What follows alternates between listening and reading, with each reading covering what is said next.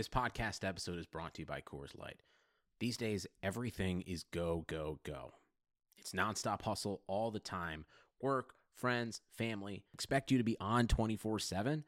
Well, sometimes you just need to reach for a Coors Light because it's made to chill. Coors Light is cold lagered, cold filtered, and cold packaged. It's as crisp and refreshing as the Colorado Rockies. It is literally made to chill. Coors Light is the one I choose when I need to unwind. So when you want to hit reset, reach for the beer that's made to chill. Get Coors Light in the new look delivered straight to your door with Drizzly or Instacart. Celebrate responsibly. Coors Brewing Company, Golden, Colorado. Yo, this is Flip Gordon. You're listening to the Top Rope Nation podcast. Hey, this is your Olympic hero, Kurt Angle, and you're listening to Top Rope Nation. Oh, it's true. It's damn true.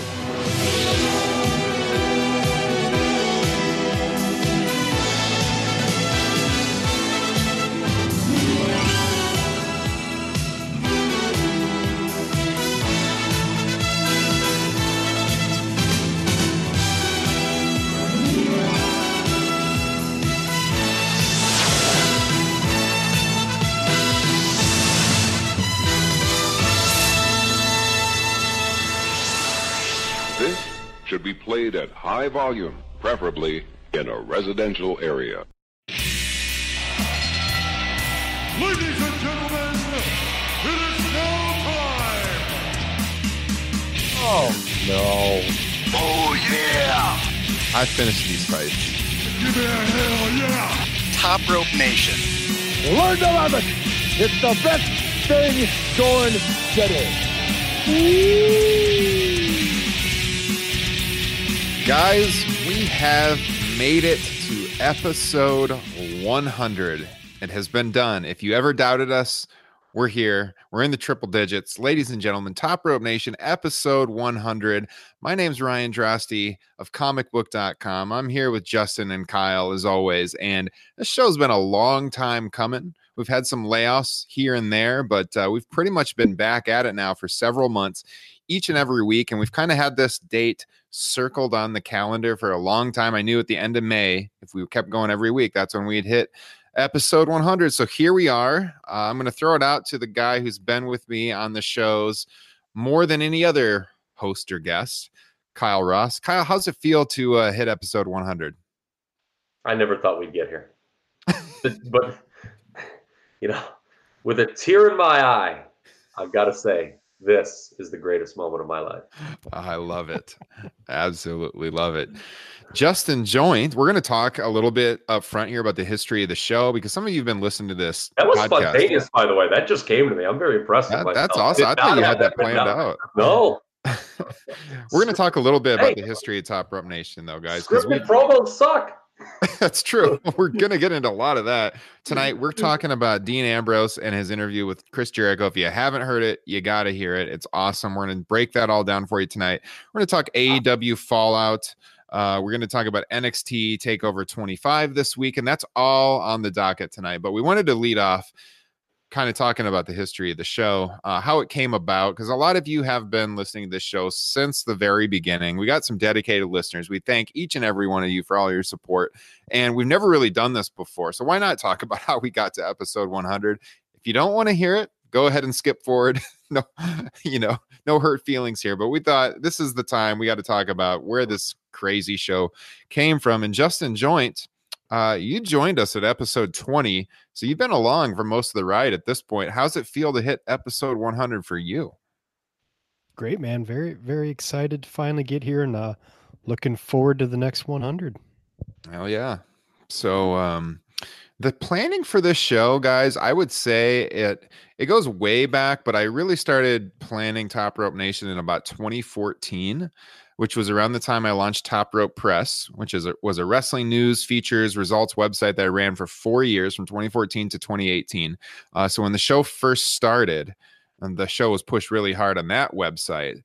And when I launched the website, I'd been involved in writing wrestling, covering wrestling for many, many years. And I wanted to try my hand at starting my own site. So started Top Rope Press. And I always wanted to start a podcast.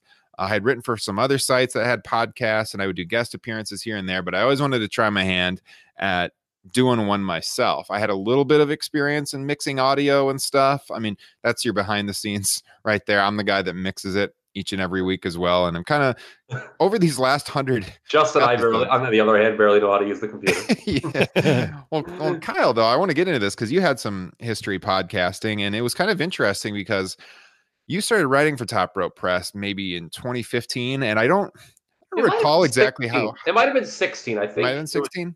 Okay. Yeah, because I think we were bitching about the WrestleMania in Dallas. Okay.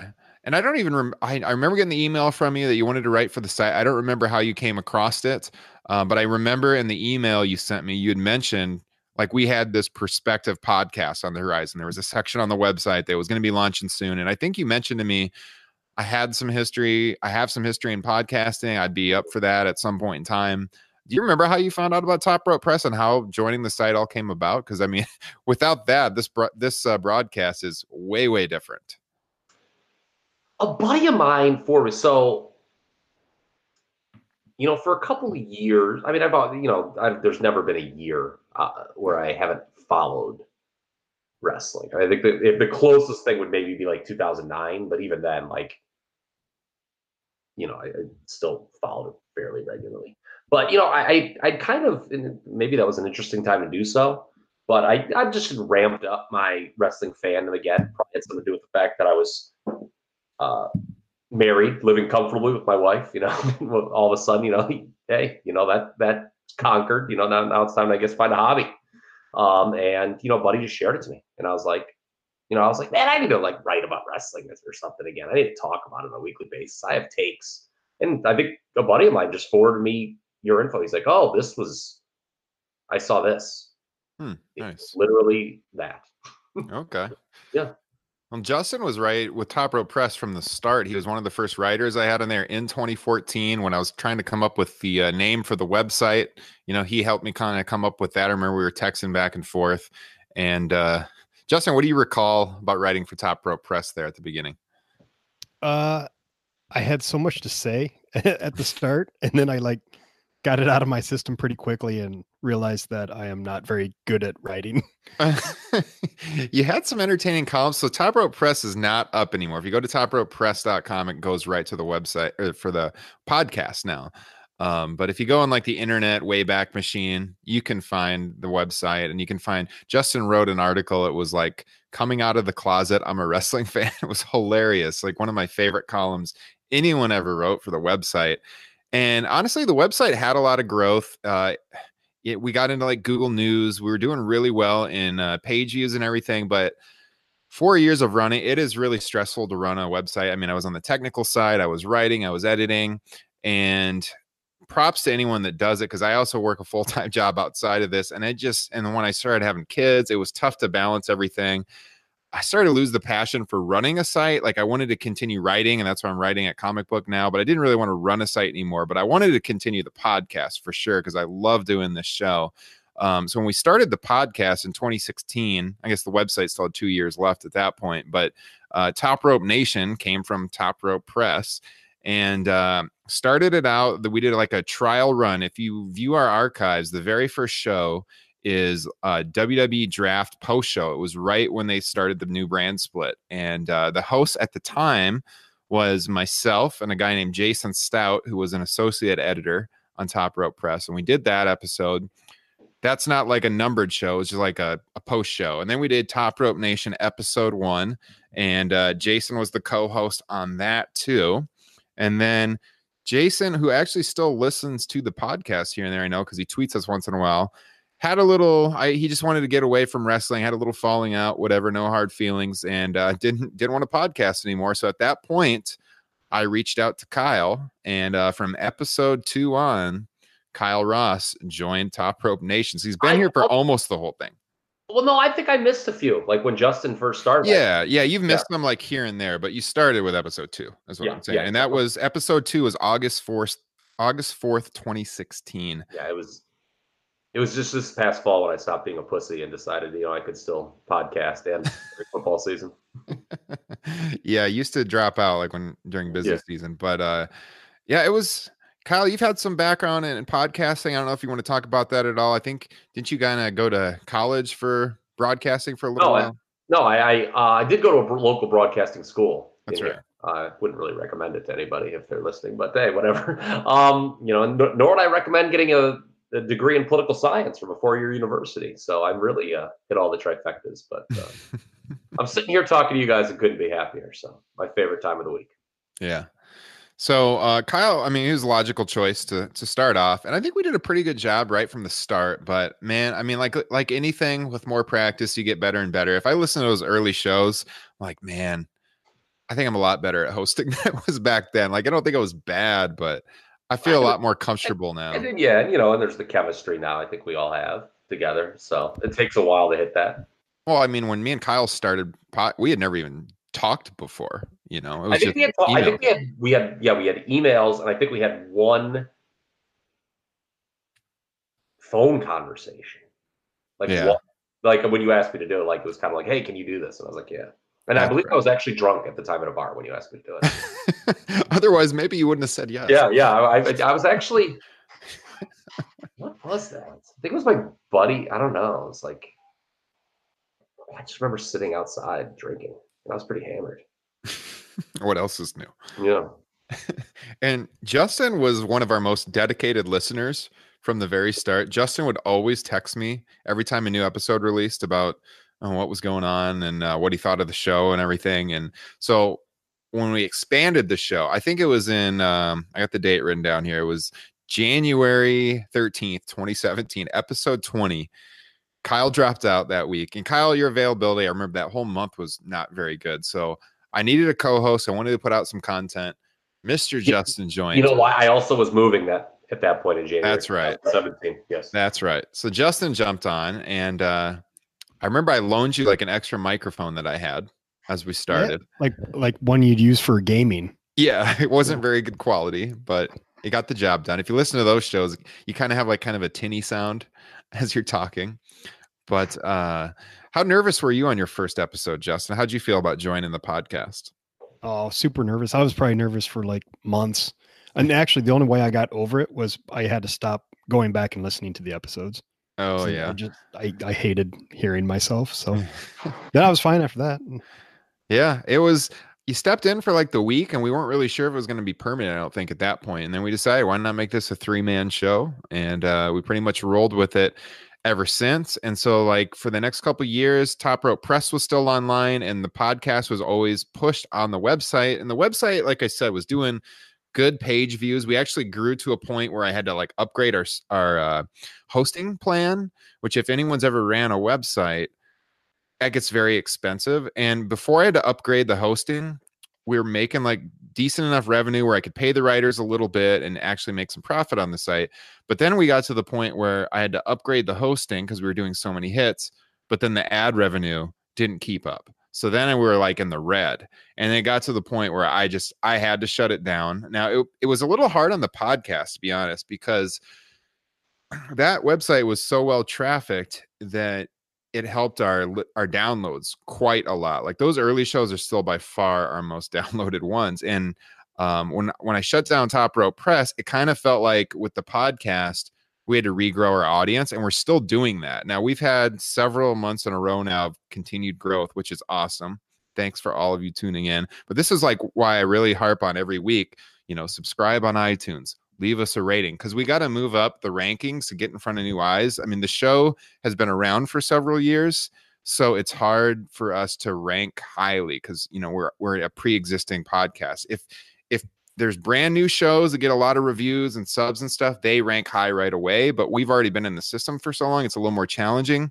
So I noticed right away when we shut down the website, the downloads, like really fell off, and now we've kind of built it up again. But it was a really good vehicle to have Top Rope Press pushing us. But after that, like it got pretty difficult for a while, but I feel like we've kind of regrown the show from the ground up. So and this week we will defeat Talk Is Jericho as the most listened to wrestling podcast in the internet. God, I could only wish. Do you guys have any favorite podcasts that we have done, or any memories you wanted to share of the show over the years? So like I said, we've been doing this for almost 3 years now, off and on. Let me throw it to Kyle first, because we're kind of talking off air. I think you have a few things prepared here. I thought our WrestleMania preview show, the one we just for this past WrestleMania, I could not tell you the week, sadly, but whatever our preview episode was for WrestleMania 35 may have been our best episode. That was a fun one. I remember that. But I'm predicting tonight we'll give it a run for its money. We got some stuff prepared. This is going to be a good show. I'm giving a career best effort tonight, I believe, for episode 100. Justin, any personal highlights? Doesn't have to be a specific episode, but any favorite memories from doing the podcast? Well, just for the record, since Kyle's going to be putting on a show tonight, I plan on phoning it in as usual. Really the only big one that comes to mind. I should skate. The only big one for me that comes to mind is my my drunken rant at the end of like a 2-hour episode where I predicted Gargano. Yes. that was a great show. Yeah. I got to say, like, we had some technology mishaps, but doing the live cast here in Iowa when Kyle was in town, that was pretty fun to all sit around the table together and do it in person. We didn't record one WrestleMania weekend, but obviously when we all met up there, that was awesome weekend. I've loved, we did some co-shows with Derek Chappelle's podcast back in the day. I know we did a WrestleMania preview with those guys, and I guess that would have been 2017. That was a lot of fun. I've enjoyed the interviews we've done. We've had Liam O'Rourke on a couple times. You're going to hear from him. He called in and left us a message for the 100th episode. The second time we had Liam on, when he was kind of responding to Eric Bischoff's ridiculous comments on his book, that was a really good show last summer. I liked that one a lot. Flip Gordon was a really good interview we did on episode 50. That was a good one. That was right after we came back from a hiatus. So we pretty much did the show consistently from the summer of 2016 until the fall of 2017. And then at that point, you both had children and everything got really busy and we were off for a couple of months. And then we brought it back in early 2018 and we pretty much had it all the way through 2018, pretty much every week. And then I had my second child last fall and we kind of did like one show a month for a couple of months. And then since January this year, we've been back at it full time. So I just want to thank you guys for taking the time to do this show with me. It's been a lot of fun. I hope we can continue this for the foreseeable future. I can't think of two better guys to talk wrestling with every Thursday night. Kyle, tear to your eye. Yeah, I'm getting a little weepy, man. I'll tell you what, feels like the Rhodes family. Hey, it's true. It's true. I mean, the Earps are blood. The Kennedys are blood. Top Rope Nation is blood. It's true. I mean, we've really connected doing this show over the years now. And I've known Justin for a long time. We talked about it on this show, but there was many years where we weren't really in contact. And we got back in contact around the time when Top Rope Press launched and everything. And you guys have become two of my closest friends doing the show. And it's been a lot of fun. Yeah, I know. One big thing for me is there's been a handful of times where I have come into the show like just in a bad mood, had a bad day, didn't want to talk about wrestling. And then by the time we ended the show, I didn't want to stop talking wrestling with you guys. Yeah, love it. I mean, when you become an adult, you have a family and you have kids, you don't really get out very much anymore. And this is kind of a good escape for me every week, at least. I mean, I don't know about you guys, but for me, I look forward to it because of that too. So we opened up the phone lines this week. I talked about this on the podcast last week. We're going to kind of sprinkle these in throughout the show. We had some phone calls from our longtime listeners, some former guests, and let's go to the first batch right now of messages we got congratulating us on 100 episodes.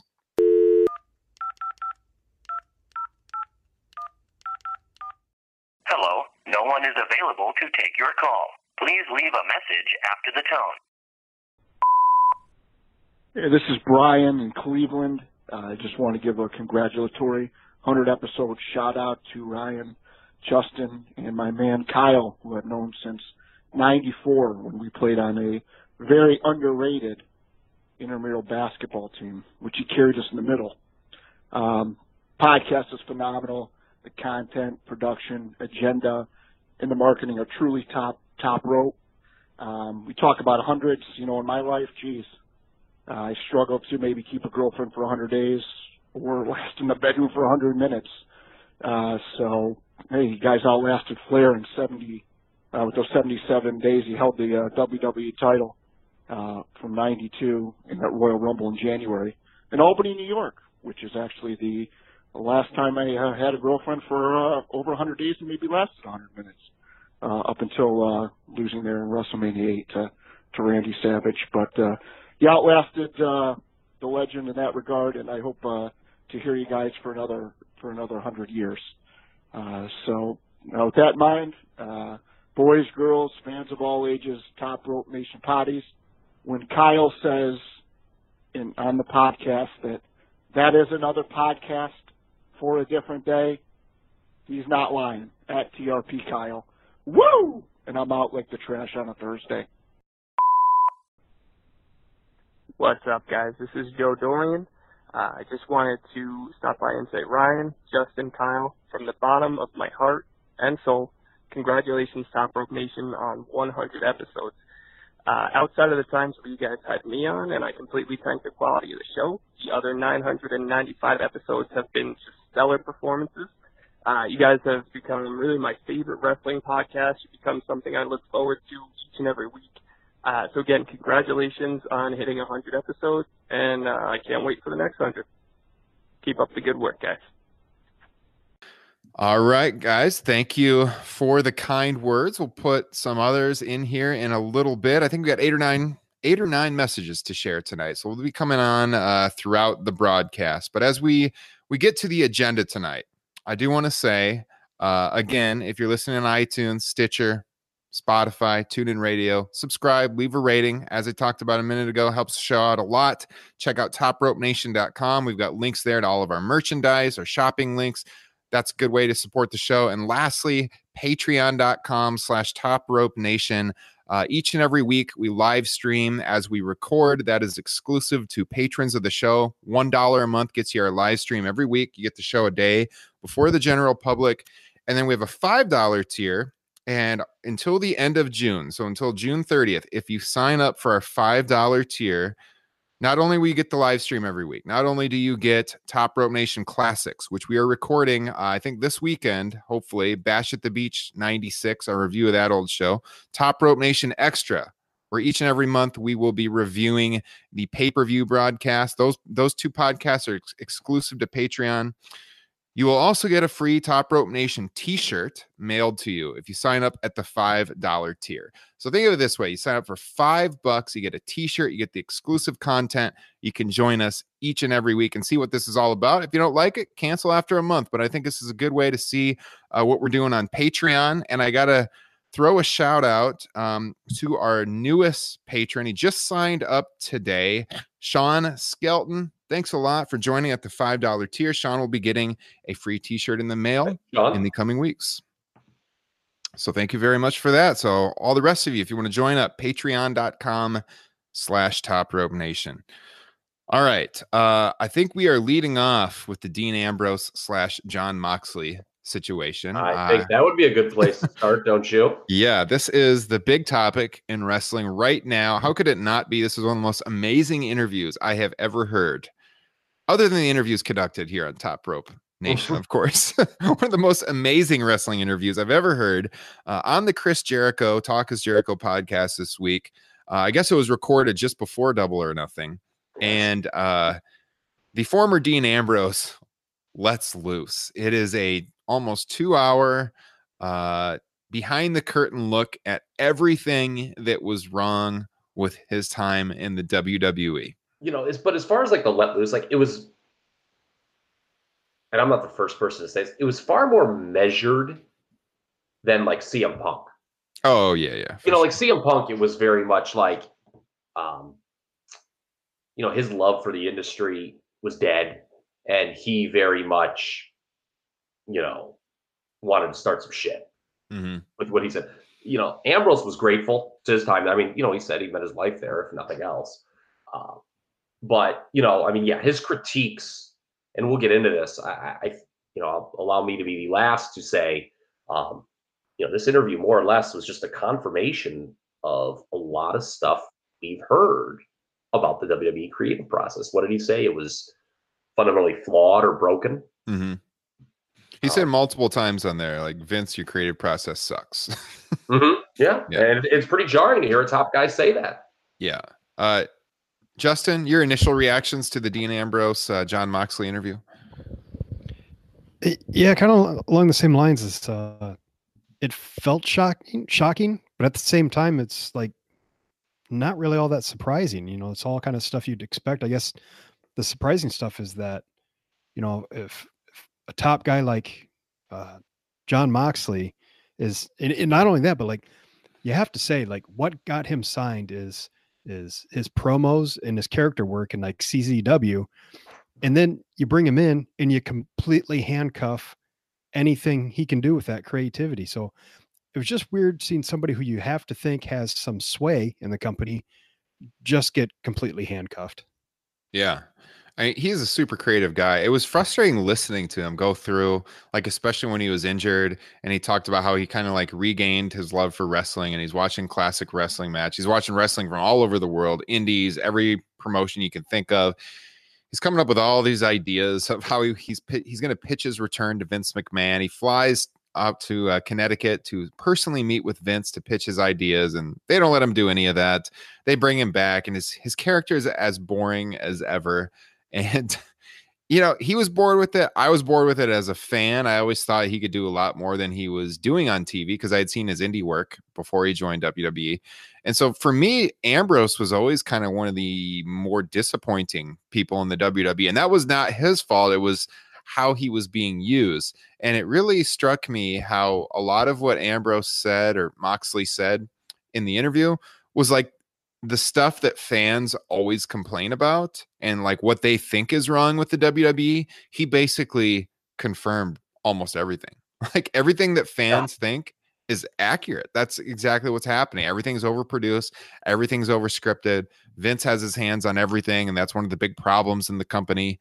I mean, anything in particular, Kyle, that he shared that really jarred you the most? Yeah. There's one. I want to say this. You know, it's going to be interesting moving forward. And I think a lot of this, we were talking about this via text, the three of us, you know, based on how Moxley performs in AEW moving forward, is that going to lead us all, and if he does well, it probably should lead to kind of a critical reevaluation of him in WWE, because, you know, the reality is if you're really miserable at your job, you're not going to perform well, no matter how talented or not talented you may be. Mm-hmm. And, you know, maybe, and this is something I want to get into momentarily, maybe there are a lot of others like that too. In that building. But I mean, you know, that, but the most jarring thing for me is, you know, the three of us were texting at some point this week while WWE TV was going on. I can't even remember if it was Raw or SmackDown, but, you know, listening to Moxley talk, I think that, again, jarring is actually a word I had in my notes, is that Vince and maybe others internally don't see the process as being broken, which is kind of sad. You know, when we were texting, you know, you were like, you were kind of aghast, Ryan, almost like you're like, this is WWE's answer to Double or Nothing. And I responded to you, you know, maybe they just don't care. You know, they've got these large guaranteed revenue streams coming in. Okay, fine. Somebody else put on a good wrestling show. Big whoop. This is what we're doing. You know, and I'm thinking to myself, like, all right, maybe they're just like, whatever, this isn't good, but whatever. We're just going to do business as usual. But like listening to Moxley, like, you know, the infamous line now, oh, this is good shit. And then, you know, he told the story of like producers high-fiving after one of the episodes during where the feud with him and Rollins was featured. And I thought that feud, you know, I was pretty critical of it at the time on the show, and I thought it was a disaster. And that's kind of sad. Yeah. That like you could look at this creative process and the results it has produced over the last couple of years and think it's good, especially Vince McMahon. They're so out of touch. Like, I mean, and you know, I mean, it does start with Vince, and a thing too is that we should note, and he kind of looks, and anyone who knows anyone, if you know anyone in creative, you're aware of this. A lot of we hear, oh, these writers, they're just as unhappy as anybody. I think there are a lot of people in the building who know this ain't good, man. We're not putting on a good product. Yeah. but like for Vince McMahon to like, be, oh, this is good shit, and to be like proud of some of the stuff, given some of the things he's done in the past. I mean, say what you will about Vince McMahon. I mean, he's a successful businessman. You know, whether or not he should be more successful, whatever, that's a different podcast for a different day. I mean, he's had success in this industry. For him to, you know, be happy with this current product is quite frankly depressing. Yeah, I shouldn't say they're out of touch. It's Vince that's out of touch because everything goes through Vince. Moxley gets into that in the interview, and he talks about times where he's talking to like a writer, and he's like, "I'm going to do what?" And then like the writer will admit, like, "Yeah, it sucks. Like I know it sucks, but there's nothing he can do about it." Did you guys, when you guys were listening to the interview, did the thought cross your mind? And this has crossed my mind before I even listened to the interview. Why are there so many writers and producers? I mean, we know why there are, just because it's the way they do it, but it really makes no sense. Mm-hmm. And a big takeaway I had is, you know why there's no semblance of long-term booking in this company? Because everybody's fighting over a shitty promo that the talent doesn't want to cut. Yeah. You know, like they're so focused on like, it's like the old expression, you don't see the forest for the trees. Mm-hmm. They're so busy, you know, trying to get this tree to look good, and everyone thinks it sucks, that, you know, 6 months from now, you don't realize, you know, this forest makes no sense. You know, well, yeah, the other way to look at it is, to use a wrestling term, I think everybody's trying to get their shit in. And, you know, if you do that in a wrestling match, it's probably not going to be very good or coherent or tell a story. Yes. And that's what's happening with, I think, the writers. Too many cooks in the kitchen is another expression I have down here in my notes. Mm-hmm. And we talked about that in the WrestleMania build, where you could see that there were a lot of voices in the room. And while, you know, at the end, you know, when WrestleMania was over, maybe they had gotten to the right spot with, you know, some of the baby faces going over. But man, the path they went to get there, it was confusing, and it was probably a byproduct of a lot of people. Like somebody has an idea, and then maybe somebody else points out a flaw in that idea, and then that flaw is addressed in a way that the person who originally came up with the video wouldn't have done. And you got a big mess. Mm-hmm. We've talked about like the promos and how they're scripted for these guys, like basically word for word anymore. He talks about in the interview how like when you're in with Triple H, you have a little more freedom, and we know some guys have more freedom than others with their promos. But there's a story he tells. You know, he talks a lot about getting language changed in his promos, but he just gets so frustrated because, I mean, they have writers that never come to TV too, that are, you know, in offices somewhere that he's never met, and he talks about like, why am I having some guy I've never met write my words for me? He's like, I know how to cut a wrestling promo. And he gets to the point where he's thinking like, what are we even doing here? Why do you even want me in the company? Like I've wrestled before I got to WWE. I know how to draw people to a building. I know what to say. I know how to get the fans interested. And yet I have no freedom to do that. We've got this writing staff doing it for me, and they're not doing a good job at it. I thought that was pretty jarring and truthful. I also thought at one point he kind of alludes to the fact that they don't even have freedom with the matches. Like it almost sounds like the matches are over scripted too. And I didn't get that. Yeah, there's one point where he talks about how he's looking forward to wrestling in AEW because he can wrestle, you know, whatever style he wants to. And if I'm not mistaken, he says something about like even the matches from the producers, they tell you how to wrestle. Like that's over scripted too. I always figured like they're given a finish and they're helped by the backstage producers on how to get to the finish, but it almost sounded like the matches are over scripted to me. You know, come to think of it, I mean, what's a common complaint I always have, and I think we all have, many people have. The WWE style is very much plug and play. Mm-hmm. And that's like kind of a problem with it. It's like, okay, like, you know, this actually goes beyond just WWE. It's a problem. Remember, I was talking about that Hangman Page Pac match last week, how I really just viewed it kind of as an average 2019 wrestling match with a bad finish. You know, it's kind of like, you know, there's not a lot of originality in the ring in wrestling today. And that's especially true in WWE, where it's like, you know, okay, we're going to, you know, kick out of finishers, you know, a lot of near falls, you know, everyone kind of works the same style, and it sort of just becomes emotionless and boring and not unique. Yeah.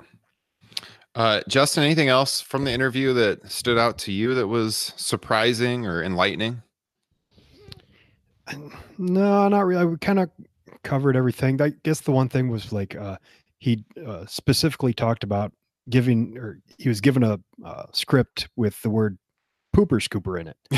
and he knew that, he's no way he's going to say that, but he knew he had to get that rewritten before Vince saw it, because if Vince sees pooper scooper, he's going to have to say it. And that just pretty telling. Yeah, pretty telling as to how out of touch Vince is. There was one thing actually in there, and it's funny. Not a lot of people talked about it initially in their reaction to the podcast I saw on Twitter, but Meltzer and Alvarez actually picked up on it, of all people. And they had the same thought I did. The EC3 story, he told us, it's toward the end of the podcast, and he's talking about how he was working with EC3 at the house shows, and he was supposed to be a heel, and he was getting cheered, and EC3 was supposed to be the babyface, he was getting booed. I'm interested to know if you guys had the same reaction. I'm listening to this. I actually remember I was in my garage when and the light bulb went off on my head. I said, oh my God, is that why management soured on EC3?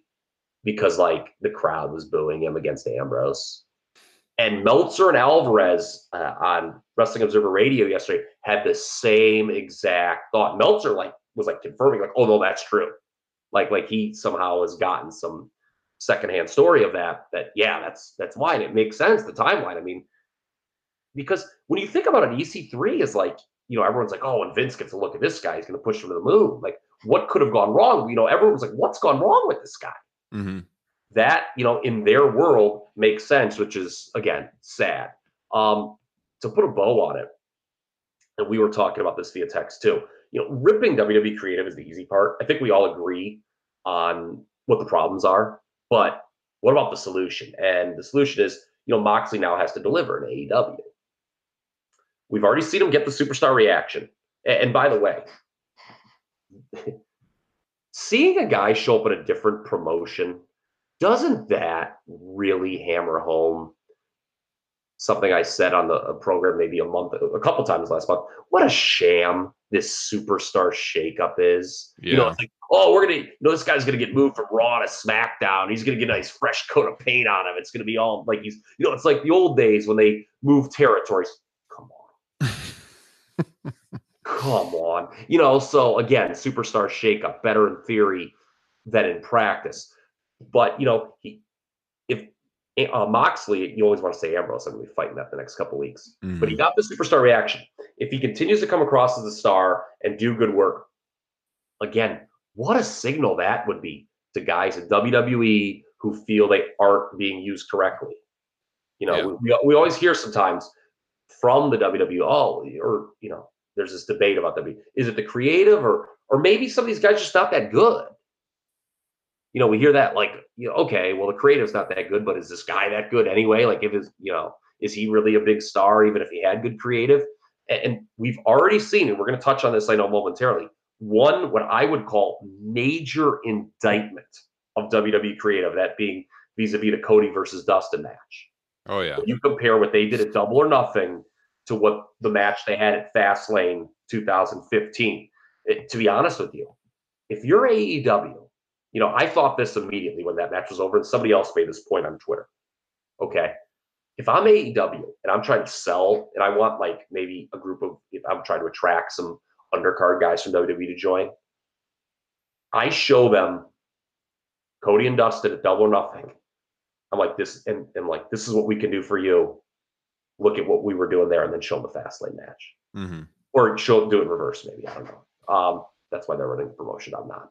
But, that's night and day. So that's the big thing. Ripping, Moxley now, okay, we all agree what he's saying is true. But, now he's got to go out and deliver. That's another important part of the puzzle, certainly. Yeah. Well, it is well worth the listen. So yes. we don't often say, hey, go listen to this podcast on here. But if there's one wrestling podcast that's going to do more downloads than us this week, Talk is Jericho is worth it for this interview.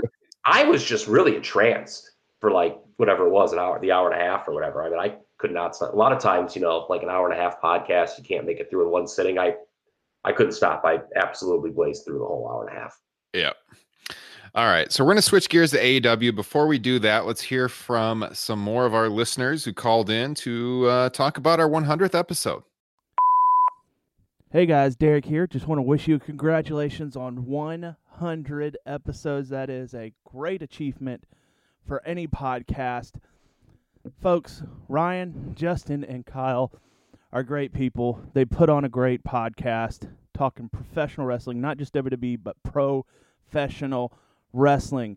I got to hang out with these guys WrestleMania weekend last year, and we had a blast. Tons of beers were drank. I got to sit next to Kyle and really watch him take in a pro wrestling show, and sitting there at Evolve next to him was a lot of fun, and getting to hang out with Ryan, Justin all day drinking beer was a great time. Folks, this is a great podcast. Support them on Patreon. Subscribe on iTunes. Do whatever you can to help these guys out. They put on a great show. Congratulations, guys. 100 episodes. I love you guys with all my heart and soul. And Bill Goldberg sucks. This is Liam O'Rourke, author of Crazy Like a Fox, the definitive chronicle of Brian Pillman 20 years later, and more importantly today, a former 2-time guest on Top Rope Nation. And I'm here to congratulate you on 100 episodes, and for largely being a beacon of hope in an otherwise destitute wasteland of online wrestling coverage. When it comes to wrestling podcasts, most are awful, some are okay, and only a few are actually worth listening to, and you fit in that class. So I'm very, very glad that you guys have made it this far. So to Justin, who I missed on both of my appearances, to Ryan, who has an exquisite taste in Bloody Marys, and to my longtime friend Kyle Ross, who after all these years is still always right, on behalf of all the listeners, we love this show with all our heart and soul. Here's to the next 100.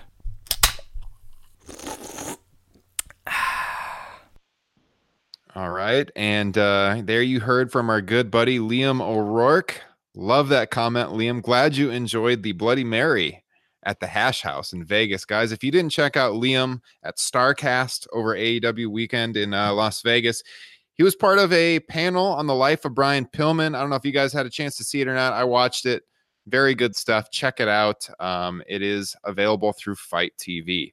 Did you guys get a chance to talk to Liam? Last week? Here and there, like a little bit. Yeah. Since he went. Oh, not since he went. I was talking to him. I talked to him on DMs on Twitter a little bit while he was there. Okay. Oh no, yeah, he mentioned that. He told me something funny. I'll tell you off there. Okay. I definitely want to get him on the show again here pretty soon, then maybe talk about the experience. But yeah, check that out. He was at StarCast. Liam's good friend of the show and has supported us ever since the very beginning. So appreciate that awesome voicemail he left us. So a man that I believe is England's second best writer next to William Shakespeare. There you go.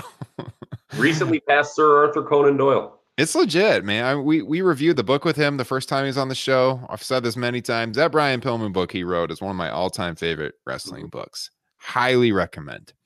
So AEW, obviously we're a few days past Double or Nothing, and we talked about doing a post show. We just didn't get around to scheduling it at a good time. But from this point forward, we will be doing pay-per-view reviews of all the shows, AEW, WWE, exclusively to Patreon. So that's another reason to support us on Patreon. I know on our regular feed here, our pay-per-view post shows in the past have been among our most downloaded shows.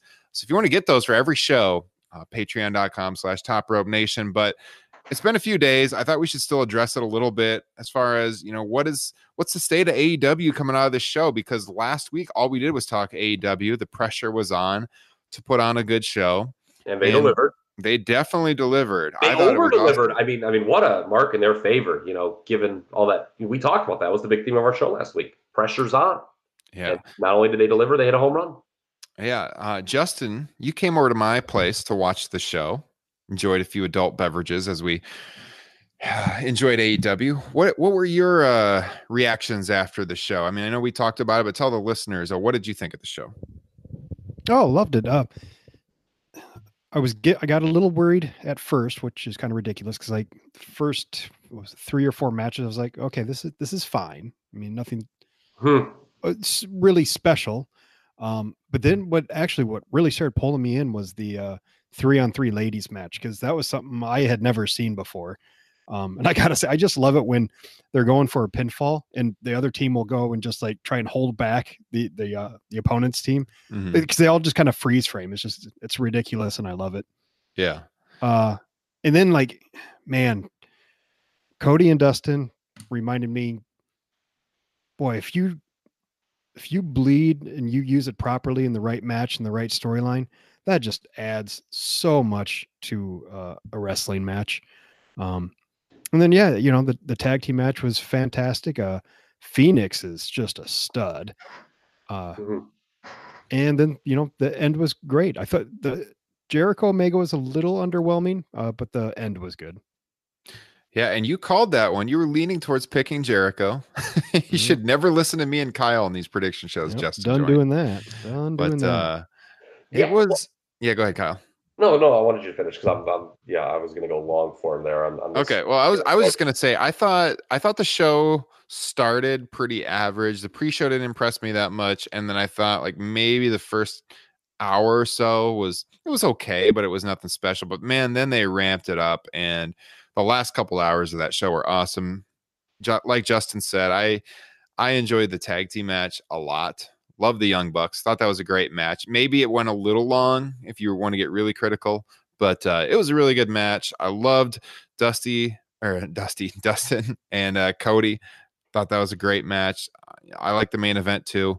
Yeah, I thought they did everything that they needed to do. I can kind of see where they're going, where if you have Jericho against Hangman Page for the AEW title, this puts Hangman in there with an established star to make him legitimate and creates another star. Like everyone thinks Kenny's legitimate right now. So, I mean, that ramps up Hangman Page's character a little bit. So I can kind of understand why they went that direction. So Kyle, give me your long form thoughts here. Okay. So interested to hear that both of you were a little underwhelmed early on. Yeah. Because I actually texted a buddy after the Best Friends tag. Sorry, I had to crack a beer for this. No, I hear you. I'm very upset that, by the way, I'm done already. And my beer is like 3 floors down. But I texted my buddy Chad. I was like, is modern wrestling for me? Because I was seeing people on Twitter like heap a lot of praise on the first couple pay-per-view matches. And I'm like, these were fine, but like they weren't like blowing me away or like engaging me emotionally. I was just like, they're fine. I actually thought the first women's match with Britt Baker was probably the most WWE-ish thing on the show in the sense they had, the late addition to the match with Austin Long done by the Authority figure. We had shots of the Authority figure, that being Brandy, throughout the match. So, but like you guys, Justin put up, it was the Joshi match that really all of a sudden was like, okay, this is different. That was awesome. Yeah. And they did screw up the finish, but that's okay. And then Cody and Dustin, I talked about how into those promos that they did beforehand. And, and what did I talk about last week with AEW? What I wanted from this promotion. I want a promotion that can get me excited about something and then deliver on it. That's what's missing. Like WWE can give us good matches sometimes, but we didn't really care going in. Mm-hmm. Like Seth and AJ, for example, or something like that. But Cody and Dustin, I was anticipating it. And I'm going to say this right now. This is my match of the year right now. I'm backlogged in Japan. I'm not going to sit here and lie about that. So maybe I'll discover something. But I think the biggest mark in this match's favor is how hard it is to draw universal praise from all corners of the internet in 2019. I mean, think about it. Somebody like, you hear something hyped and then almost instantly or, somewhat instantly or at some point, people will start giving you some blowback. There'll be another core. Oh, well, let me tell you why it's not the greatest thing since sliced bread. Everyone loves this match. Mm-hmm. And like, I've got a pretty carefully curated timeline on Twitter and like everybody, Jim Cornette, Dave Meltzer, different people who review matches that I follow. Everybody loves this match. It's the best, not only the best Cody Rhodes match ever, it's the best Dustin singles match ever. And he did it at age 50. Yeah. Hello. They did such a great job of it. It felt kind of old and fresh at the same time. Like that match was a lot of just punches. And then like out of nowhere, they'd break out. And I'm sorry, I'm the worst wrestling fan. I don't know what the move is called, but I know John Cena tried it for a while. The little sunset flip slam thing that Dustin Rhodes broke out of nowhere. Oh, the Canadian Destroyer. Mm-hmm. Thank you. So it was just a perfect mixture of old and new. Yeah, and it was a brawl. And the post-match promo, let's talk about this. People, it was, if you don't know, it was heavily borrowed from Dusty on WCW Saturday Night in 1994. A promo he delivered to Dustin, which is like one of my probably top 5 favorite promos ever. So when he started cutting it, I started just chopping my buddy next to me. I said, holy fuck, he's stealing from the 1985. I mean, I just started losing it. I need to watch another show with you, Kyle Ross. Yeah, so awesome. That's not on the network if you've never seen it before. But if you just want to Google Dusty and Dustin Rhodes WCW Saturday Night 94, it'll come up. It is, other than like Ric Flair's return to Nitro in 98 and Bret Hart's, exclamation point on the heel turn the night after Mania 13, I cannot think of a promo I like more in wrestling history than that one Dusty cut. For anybody trying to look it up, I believe it's The View Never Changes. Yes, The View Never changes. Yes, The View Never changes. Yes. A real pot shot at Arn Anderson, actually, telling me that. The only criticism, no, it is actually, the only, and it's really minor, criticism I would have is that Cody's character seems to fluctuate back and forth from face to heel. Like, he worked the match as a heel, but like the whole thing with him destroying the throne and doing the shot at Triple H, that's a babyface move for that crowd. Now, I'm not going to criticize it because it worked. It all worked. His work in the match worked. Some people thought it was Bush League, the throne thing.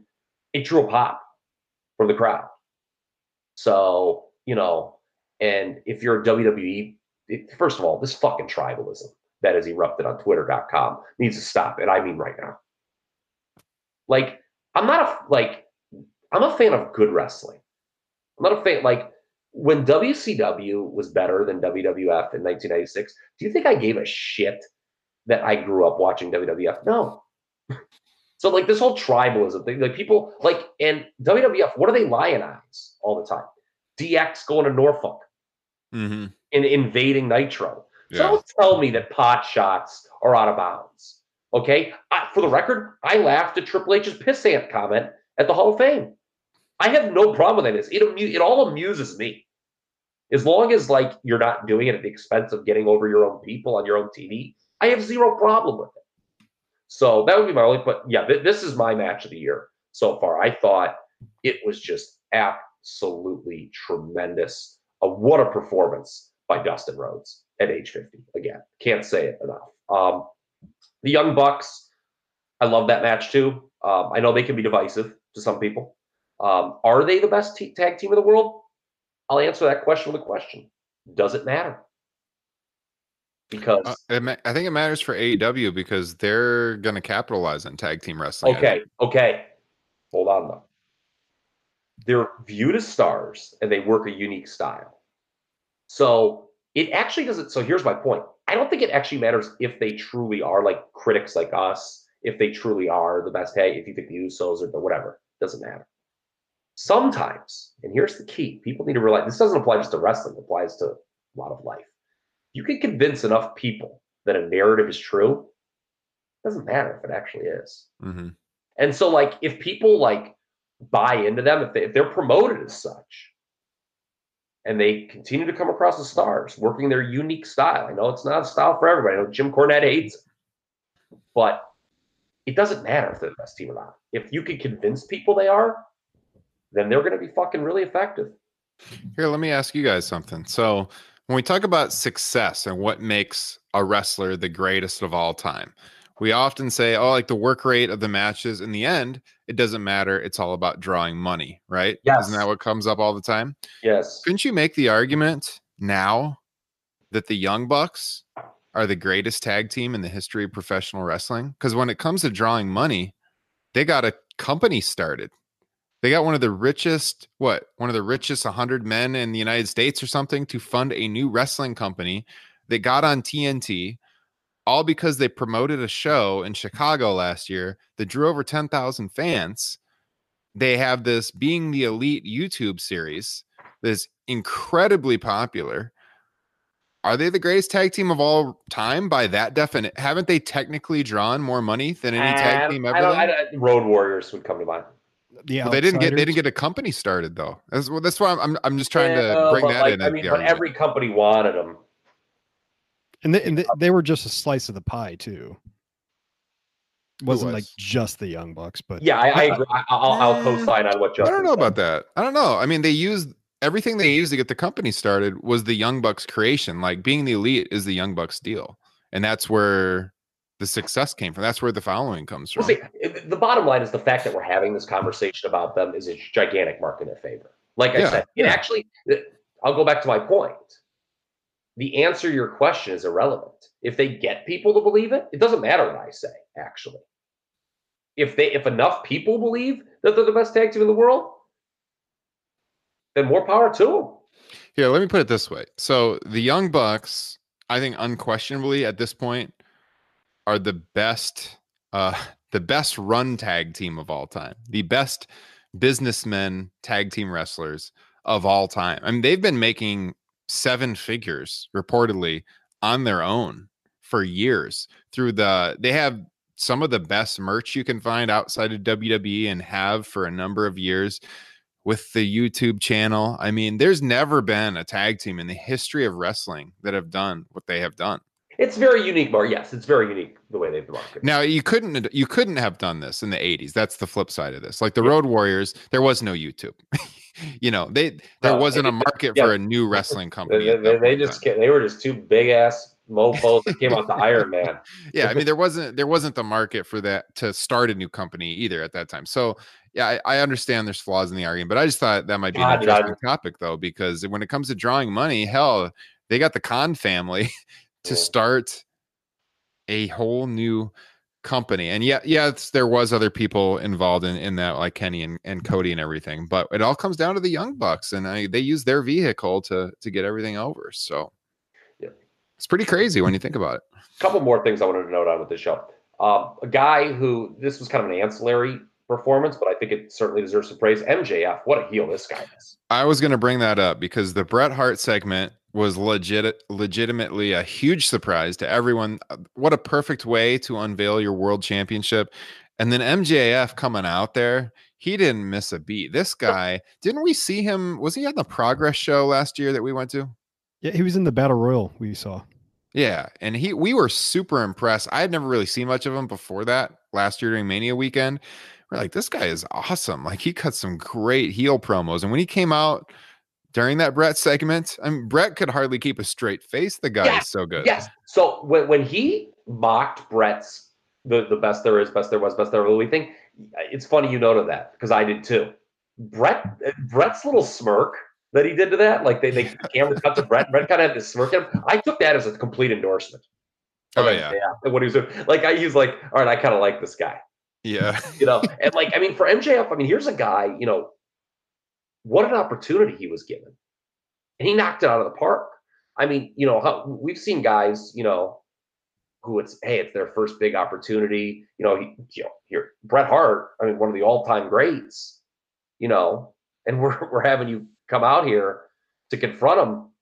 And this guy, MJF, just hits it out of the damn park. My hat's off to him. He's and unbelievable. What a scarf. Yeah, he is fantastic. Oh, so the title picture. Justin did want to pick Jericho. And something I brought up last week, I noted, I think becomes really important moving forward. Chris Jericho has an IWGP title match coming on the horizon, right? Mm-hmm. I think Jericho's the inaugural AEW champion. Okay, it makes a lot of sense to have because you're paying him a lot of money. When we go back because we were thinking, Ryan, well, Omega, you want to make him the star. You don't have him lose out of the gate, but the casual fan that you're hoping to attract didn't see that show. They didn't see him lose. And you're paying Jericho a lot of money, right? To be in this promotion. You got to get value. You got to get the value out of him. So I think there is value in him as the inaugural champion. You can have Omega, Moxley, Hangman Page, and Cody all chasing him at first. And I got to say something. Okay. If this Chris Jericho is able to politic, and maybe politics is the wrong word, but whatever, to a simultaneous reign as IWGP and AEW champion, because I mean that's the thing. If he's slated to win the AEW title, is he going to want to lose to Okada?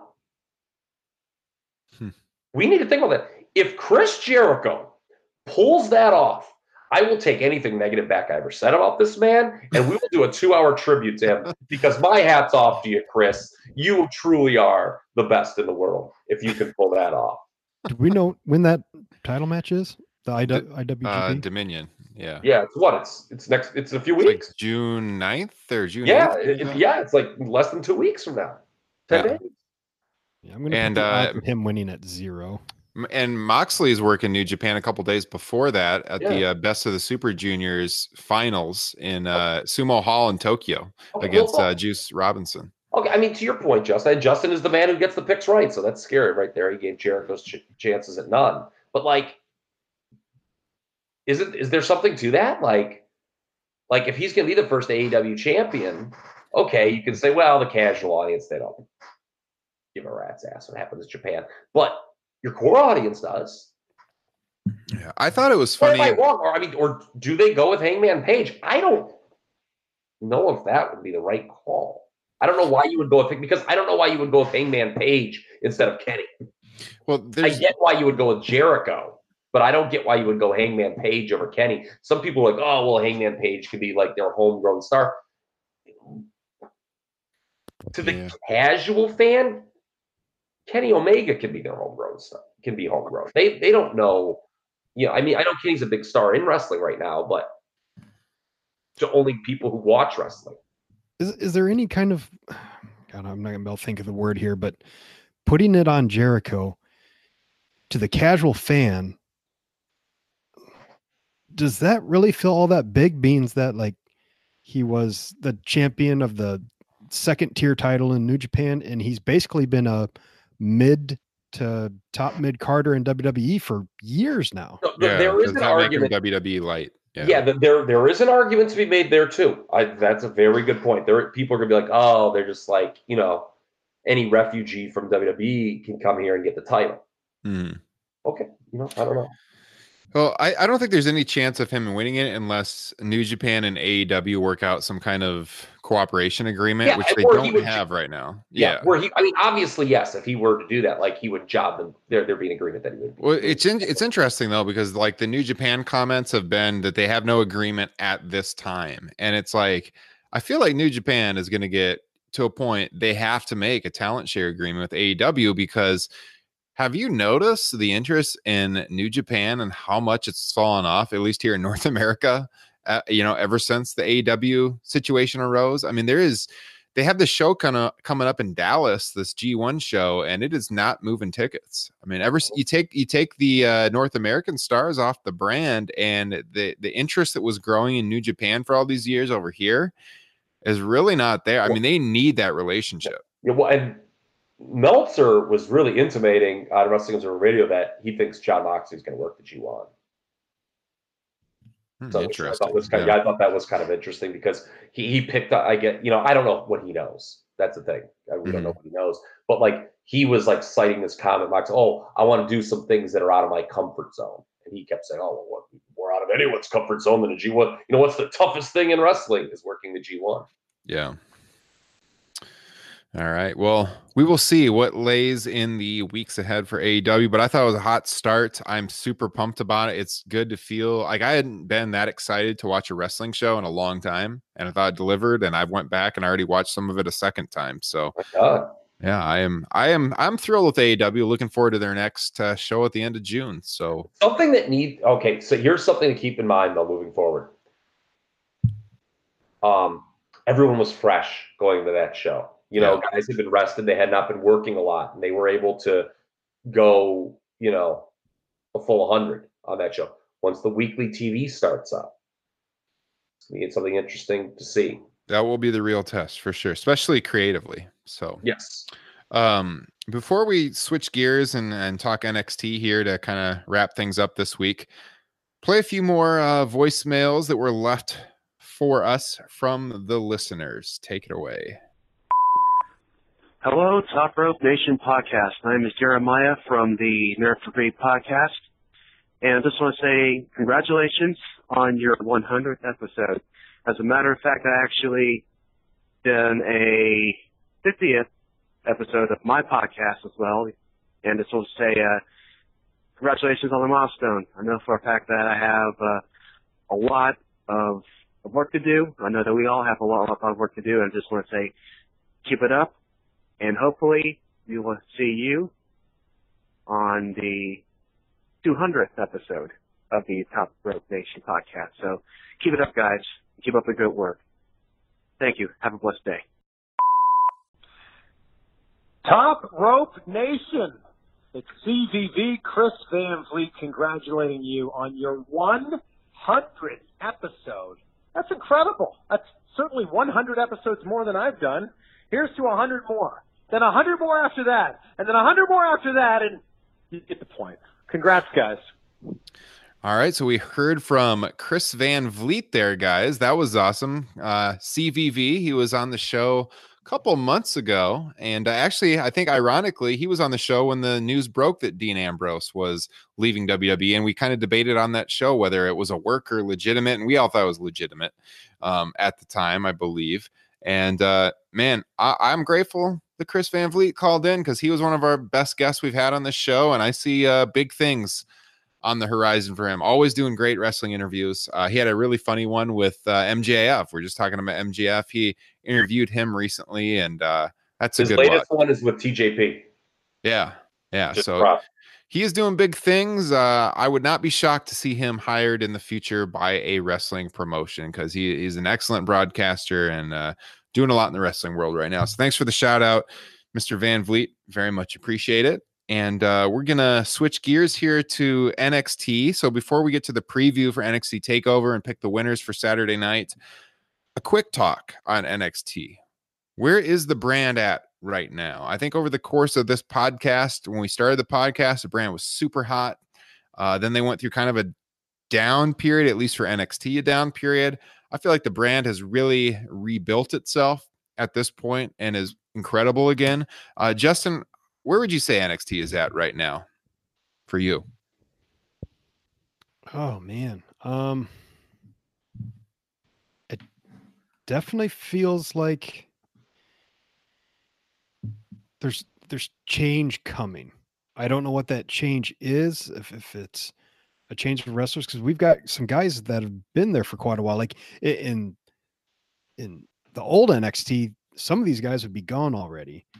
So it's going to be interesting to see if it actually becomes more of a brand, especially when you have Tyler Breeze coming back. And it sounds like he's an NXT superstar now.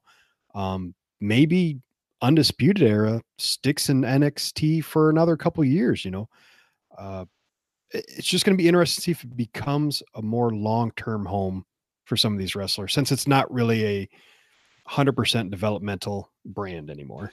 Well, you want to talk about a brand split? This is the real brand split. I mean, this is a place you can actually send people to freshen them up and give them something fresh where it actually does feel like a different brand. Raw and SmackDown, they feel like the same thing, but when you go down to NXT, it is much, much different. So, Kyle, where are you at with NXT right now? Okay, well, I earlier in the show talked about you, Ryan, being somewhat aghast at WWE's answer to Double or Nothing via Raw and SmackDown. Well, to me, this TakeOver show is, if there is going to be a quote-unquote answer to Double or Nothing? Well, God, I hope so, because I don't know if you It's his saw show. WWE is advertising on television this week. They have a brand new McMahon segment coming. That's what they think is the answer to AEW. So, Well, who knows? But so I guess I kind of have a little bit of a different view of NXT or something I want to break. I guess I don't think either of you touched on it. I guess kind of a different approach to NXT. Okay. Number one, I do feel there is a lack of buzz going into this 25th takeover. I don't know if has something to do with that. It's the first time in a long time. It's not a part of a full WWE weekend. You know, always it's grouped into a big four, you know, because of the Money in the Bank change. You know, it's just a standalone for NXT this weekend. So I don't know if that has something to do with it or not. I think there's a lot of people who think NXT may have peaked. And I'm one of those people. I want to raise this question here. We've said on this program, and it was raised elsewhere. It might have been in that Deadspin article. But, you know, people have referred to WWE as a whole as, quote, idiot-proof when it comes to making money because of those large guaranteed revenue streams. I pose to you two the question, is NXT booking idiot-proof? In the sense that the roster's very talented. The TV's very basic. All you have to do is announce a takeover match, have each guy kind of do one thing, and you're there. Like, it's almost kind of a running joke where people are like, oh, there's, I forgot about TakeOver this week, or, oh, you know, I haven't even been watching NXT TV. And then when TakeOver's done, everyone's like, oh my God, that was like the best show. yeah. So that's like it's kind of a rinse repeat thing. Yeah. And I gotta say something, man. You know, people are really critical of this main roster creative as they should be. Has NXT creative been that great for a while now? I binged a lot of the TV this week. I did not watch the Go Home show yet. Hopefully the hype is stepped up for that. The takeover hype, that is. And I'm really excited to watch this Kushida Drew Gulak match. Love Drew Gulak with all my heart and soul. But, you know, the creative for a while has been just kind of like blah. Like it just sort of relies on the fact that they've got a very talented roster and you put these guys against each other to take over and you know it's going to deliver. I think they've always had times like that where the storytelling isn't there and they rely more on the excitement of new stars or the potential of new stars. And I think they're in one of those periods. Okay. If AEW really gets the storytelling element down, is that going to hurt NXT? In the sense that, like, everyone's so focused on what AEW could do to the main roster, WWE. And you know, I don't know. To me, I think that's still a long-term thing. AEW's got a long way to go till it, like, can affect the monster that is WWE. But, like, that's not talked about enough, in my opinion, is the AEW effect on NXT.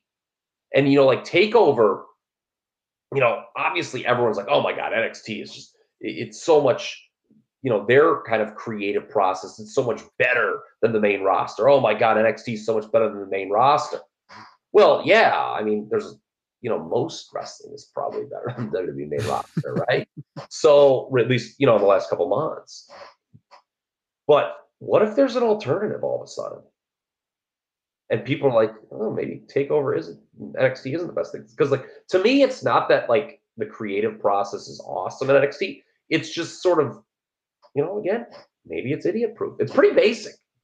It's basically, NXT is almost like the only territory where you have guys coming and going a lot, which that makes it feel fresh. Yes, and that's huge. That is so huge compared to the main roster. And I don't think, as far as AEW is concerned, I don't think NXT is the one in danger. I think it's Ring of Honor. Mm-hmm.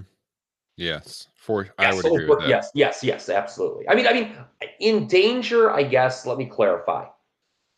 In the arena of critical praise. I mean, NXT is obviously, I mean, it's, you know, I mean, people don't talk about this. NXT is not a moneymaker. Okay. But it's, you know, supplemented by the WWE, so it's not going anywhere. But, like, in terms of the critical praise, you know, because what's this show on Saturday going to be compared to? Yeah, I mean they're a week apart. So it's going to be compared to Double or Nothing. Mm-hmm. And if it falls short, all of a sudden, the golden child of Triple H, you know, I'm interested to see. I'm interested to see. I don't know that. When was the last time an NXT takeover disappointed? And like, even though this one doesn't have buzz, you know, you look at that card and there's, I mean, 3 matches there that could totally tear the house down easy. And that's really, I mean, when it comes down to it, that's all we really want from NXT is for these takeovers to deliver. Cause I think there's a lot of people that don't watch the show regularly. Oh yeah. I mean, my God, NXT UK. I mean, I think there's like, you know, it might be Walter's mother and that's about it.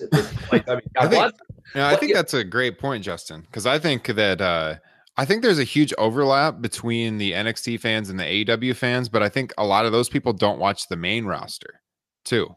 Like, I think a lot of the AEW fan base right now are the people super like frustrated with WWE, maybe have completely tuned out of WWE, but those people will watch NXT still because NXT gives them what they want in the ring between the ropes, and WWE doesn't give them that a lot because, as we talked about earlier, it's a lot of the matches in WWE are the same thing we've talked about in the past, how you bring up guys from NXT to the main roster and they aren't allowed to do what made them great in NXT. The style gets toned down, but what happens in NXT is similar, like ring style to AEW. And I feel like there's a big overlap there. So the most vocal anti-WWE AEW fans will still watch TakeOver. There's still some samesies stuff with NXT. They've got their own little formulas in some way, though. And I think Justin's right about NXT. We've talked about this before in the program. There is a massive gap between people who watch main roster WWE and watch NXT, which I mean is to be expected. But I mean, it's way more massive than people realize. I mean, I think people love the takeovers, but you know, week to week, there's not a lot of discussion about the NXT TV show. Well, it's the hardcores that watch NXT and that watch AEW, and it's the more general audience that watches WWE, and it's the general audience that WWE books their television shows for. Whereas NXT is aimed more at the hardcores because that's their audience. There's not really much of a casual audience though anymore. Well, that's true, but I mean, there is though. I mean, you just said it. Look at the numbers. The amount of people that watch Raw versus the amount of people that watch NXT is drastically different. Yeah.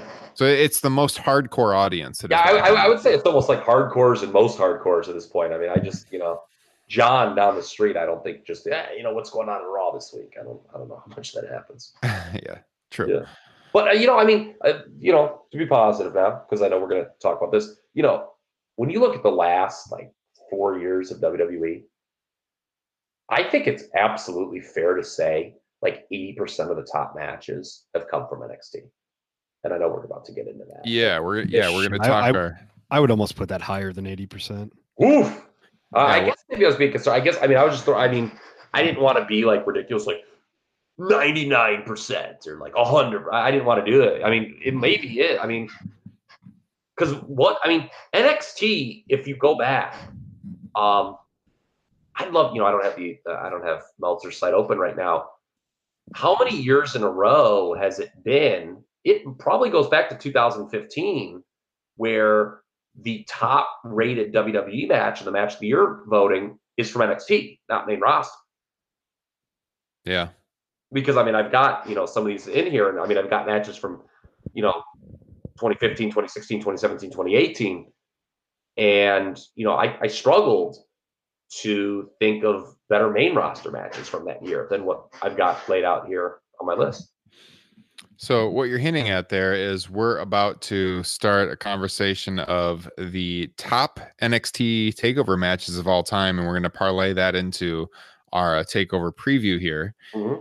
So, I guess we'll just throw it on the table. What are your favorite takeover matches of all time? This is kind of a historic takeover show.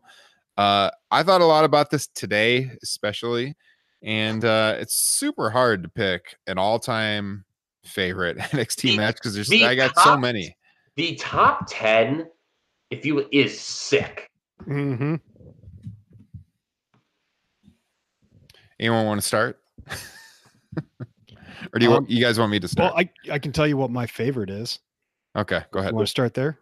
Sure. Nakamura versus Sami Zayn at Dallas. That's in my top 5 for sure. I think I don't know. I've been going back and forth on this. The Dunn Bate match from NXT Chicago. I love that match. That's my top 3. Yeah, I think that might be. I think if I looked at all the takeover matches and the ones that I rewatched the most, it's probably that one. Honestly, I really like that match. That one, Sasha Bailey and Brooklyn, the tag match, that you mentioned earlier today in our text thread in Toronto, DIY and the Revival. Great match. God damn it. What have they done to the Revival in the main roster? Like, I actually got kind of actively angry. And I was enjoying it so much. And then I thought of the Revival in the main roster, and then I wanted to hit somebody. And it's hard not to mention Gargano, Ciampa, and New Orleans. I know Kyle's just going to rub it in that he was there, but I got to throw it out there. Just freaking love that match as well. Gargano and Andrade. I mean, all of these are top tier for me. So it's funny. I think we would all agree on, because it's funny, every match that you guys both mentioned, I have on my list. So, I think we would all I think there's probably a general consensus, like I said, about the top 10 or so. But what's so unique is I think we would all have them in a different order. And that's okay. It's like, it's not one of those things that I would die on a cross. If you had if a match that I had number 5 or have in my honorable mention, you had it number 1, I wouldn't. I think these are all just absolutely ridiculous matches. And it just speaks to, kind of like Justin alluded to, the power of TakeOver. I'll tell you one thing interesting looking at my list. 7 of my top 10 matches involve either Sami Zayn, Johnny Gargano, or the Revival. Yeah, I think mine do too. I don't have that exact number. I mean, you got the Sammy Cesaro match on there? Yes, I do. Yeah, yes. God, do I love that match. It's a great match too. Yeah, I mean, Sammy, for me, I had a top 5. Honorable mention, these matches are not in my top 5, but I think deserve honorable mention. Gargano and Cole from this past TakeOver in New York. That Dave Meltzer called the best WWE match of all time. I hate that we live in a world where you're a hater. If you give a match, that somebody else thinks is the best ever for 4.5 stars. Yeah, that's silly. The ladder match from New Orleans, 2018. Very good. I think the best modern WWE ladder match. Recent years. Bate versus Dunn. I felt terrible not having that in my top 5 from Chicago in 2017, but I didn't. It just missed. As far as top 5 goes, I had Sasha Bailey from Brooklyn at number 5. If you prefer the Iron Woman match, would not fight you over that. I think they're pretty close. I think Sasha healing on Izzy during that match is really outstanding. Number 4, Sami Zayn and Shinsuke.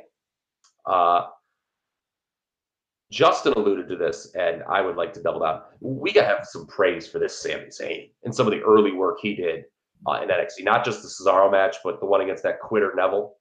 That was.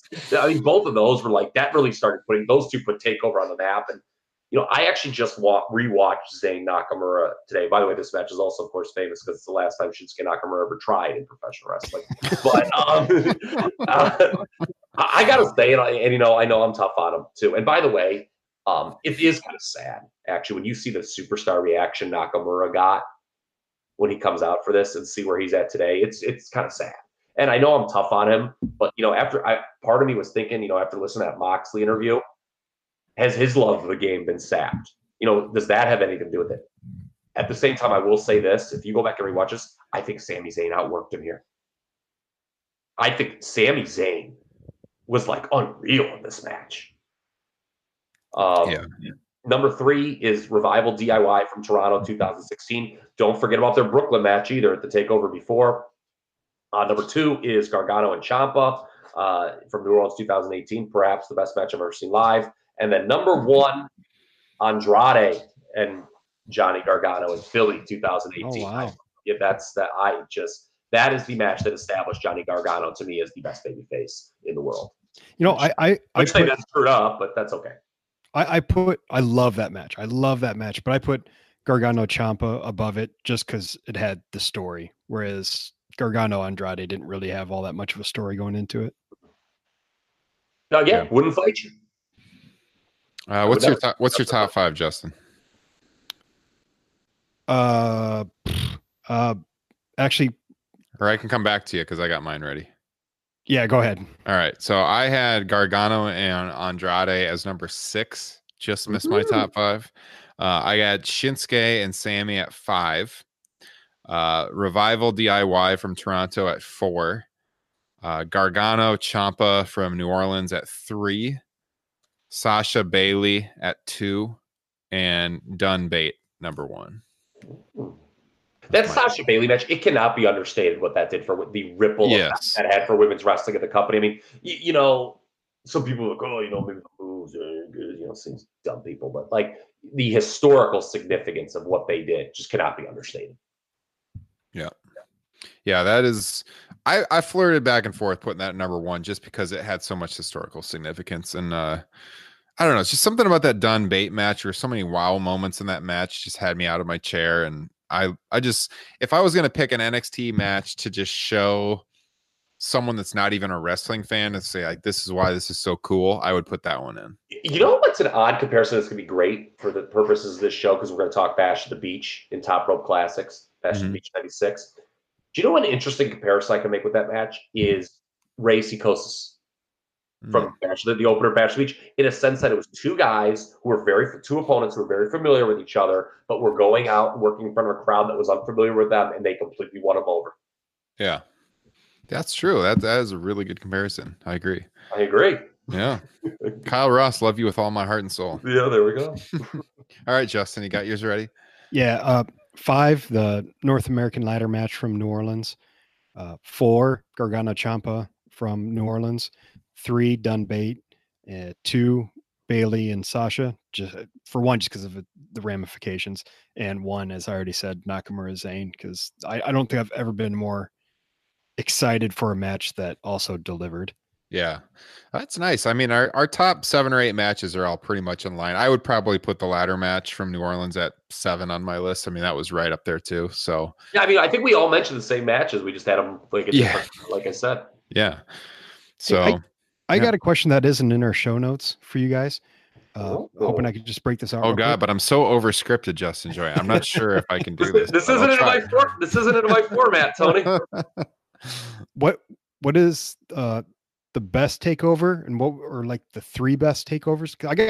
I got 5 in mine. I think there's 3 quintessential takeovers, and then I have my 1 favorite. Well, I know New Orleans is my favorite yet again. God damn it, Kyle Ross, you can F off. I think New Orleans is my favorite just because I felt like they had 2 5-star matches on it. After that, I mean, they're all good. Like, it's really hard to I don't know. You go first, Kyle. Shoot, that's hard because that's really tough. I'd have to look back at the whole cards. I know New Orleans is number 1. Yeah, but I don't know. You're right. It would be really hard for me to name the next 2. Justin, okay. I want to send it to Justin because he has answers, and then they'll jog my memory. So I think there's 3 quintessential takeovers. The first one is Our Evolution. You have the debut of Kevin Owens, the debut of Demon Finn. You have, and then the Sami Zayn and Neville, the culmination of that fantastic storyline, and then the Kevin Owens. Yeah, at the end, Brooklyn 1 with Sasha Banks, and not only that, but like the thing I geeked out most about Brooklyn 1 was Jushin Liger. For obvious reasons that we've covered on this show a billion times, but him versus Breeze. You had the Cruise debut. I'm a mark for the Vaudevillains. I apologize. And then the third one is New Orleans, and I'd also give kudos to Dallas because of Nakamura's big debut, and then also the most recent one, New York had. I think New York had 3, if not 4, just amazing matches. Mm-hmm. So that's my list. I think those are the essentials. I think you have proven to be the NXT historian on this broadcast. I can't disagree with anything you said there. That brings it back a little bit. I kind of forgot about the Arrival one. Oh, yeah. And also, everybody go back and watch the Fatal 4-Way with Neville, Sami Zayn, and Breeze and Kid. Tyson Kidd did some freaking fantastic work in NXT. 2014 is an amazing NXT year. Mm-hmm. Can we all agree that the low point of NXT, though, is the, quote, music of NXT? God, do I hate that new theme. Oh, like the brand theme? Yes. I was going to say, some of the talent have good themes down there. Yeah. From Iowa's own Slipknot, by the way. Oh, man. Don't throw Iowa under the bus like that. Yeah, that's true. Iowa's own. All right. Let's go into the NXT TakeOver preview. Let's give our predictions on these matches for this weekend. Before we do, it's our last batch of listener voicemails about episode 100. Let's play them. Hey guys, it's your buddy Kyle from New Jersey. I just wanted to congratulate you on your landmark 100th episode. Keep up the great work, and I can't wait for episode 200. Top Rope Nation, what's going on? It's Dalvin here. I want to thank you guys for answering my email question since I'm the only one who answers them. By the way, I do have a question this week. What would you guys say to MLW and NWA doing a War Games show together? I think it'd actually be pretty interesting. Anyway, congrats on 100 episodes. I'll see you guys around. Top Rope Nation podcast. Congratulations on your 100th episode. This is your boy, Regular Scott, from Take a Knee for Marvel vs. DC. Again, just awesome. Great milestone. 100 episodes. Keep up the good work. Here's to 100 more. Also, I'm looking forward to having you guys on sometime to talk some wrestling with me. My co-host is pretty knowledgeable about comics. I'm a big wrestling guy, so it would be nice to change things up and talk some wrestling. But again, congratulations, 100 episodes. That's incredible. That's awesome. Keep up the good work. I got a beer in my hand. Here's to 100 more just for you. All right, guys. So I just want to thank you all for calling in, taking the time out of your day to just leave us a nice message about hitting episode 100. This show is not possible without the listeners. We very much appreciate the growing audience we've had and the dedicated audience we've had all through these 100 episodes. Your support means the world to us. Thank you very much for that. And NXT TakeOver 25, Saturday night. So let's just run through them here quickly. Our picks, brief thoughts on each match. We've got, 5 matches on the card. We'll start it off with Matt Riddle and Roderick Strong. So on television, they've teased some dissension with the Undisputed Era. It would appear that they're on the same page here. Riddle and Strong around the board here. What are the thoughts, Kyle? What do you got on this match? This is the match I'm actually looking forward to the most on the card. Love Roderick Strong. Don't seem as a high upside guy on the main roster, but that shouldn't mean that we don't appreciate his work. Meltzer has reported that Riddle is in line for a shot at the NXT title at the Toronto show, so it would make sense for him to win. Okay. Justin. Yeah, I'm also very much looking forward to this match. These two are going to beat the holy hell out of each other. I also think Riddle's going to get this one. Yes. Also my pick. I don't know if any dissension with the stable will rear its head in this one, but I got to go with Riddle. I think they'll go back to that after this show. Yeah. All right. So we're all on the same page there. I'm glad I picked the same as Justin Joint. Otherwise, I might be screwed. So thank you, Justin. NXT North American title, Velveteen Dream, the champion, taking on the returning Tyler Breeze. I'm looking forward to seeing Tyler Breeze, pick up some steam in NXT yet again. Never really had a chance on the main roster. He was awesome in his first NXT run. And these are two characters that could produce some entertaining television together and have. So I think I will go with the Velveteen Dream here, though. I think he'll retain the title. Kyle?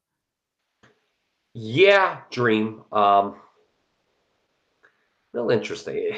If Breeze has a kick-ass performance here, wouldn't that be an indictment of the main roster from your own company? Yes. No Yeah, that would kidding. be cool. I gotta say though, I watched the segment earlier today that set this up. Man, Tyler Breeze, he didn't get a fair shake on the main roster. I mean, remember, like they brought him in and like they just like he was actually the start of the trend where like he was immediately just typecast as a lower mid card guy. Like I think hurt a lot of subsequent call-ups, but he didn't like, you know, Dream got a lot of lines in about like, oh, you were in cater, you know, just because, you know, you're used to being in catering on Monday and Tuesday. That doesn't mean you can come to my show and tell the Dream what to do. Breeze kind of almost like, it almost like cut too close to home where Breeze didn't feel like a big star at all. So he has a lot to prove in this match. And I think that's the thing to look for. Man, they could use the Dream on the main roster, but we know how that goes sometimes. Yeah. Justin.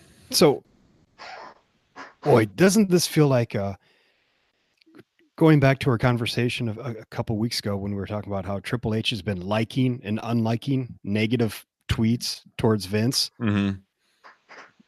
There's no way that he does not make a superstar out of Tyler Breeze, or that he does not at least give Tyler Breeze a chance to remind everybody that he can fucking work. I mean, he is a great worker. He can put on a match.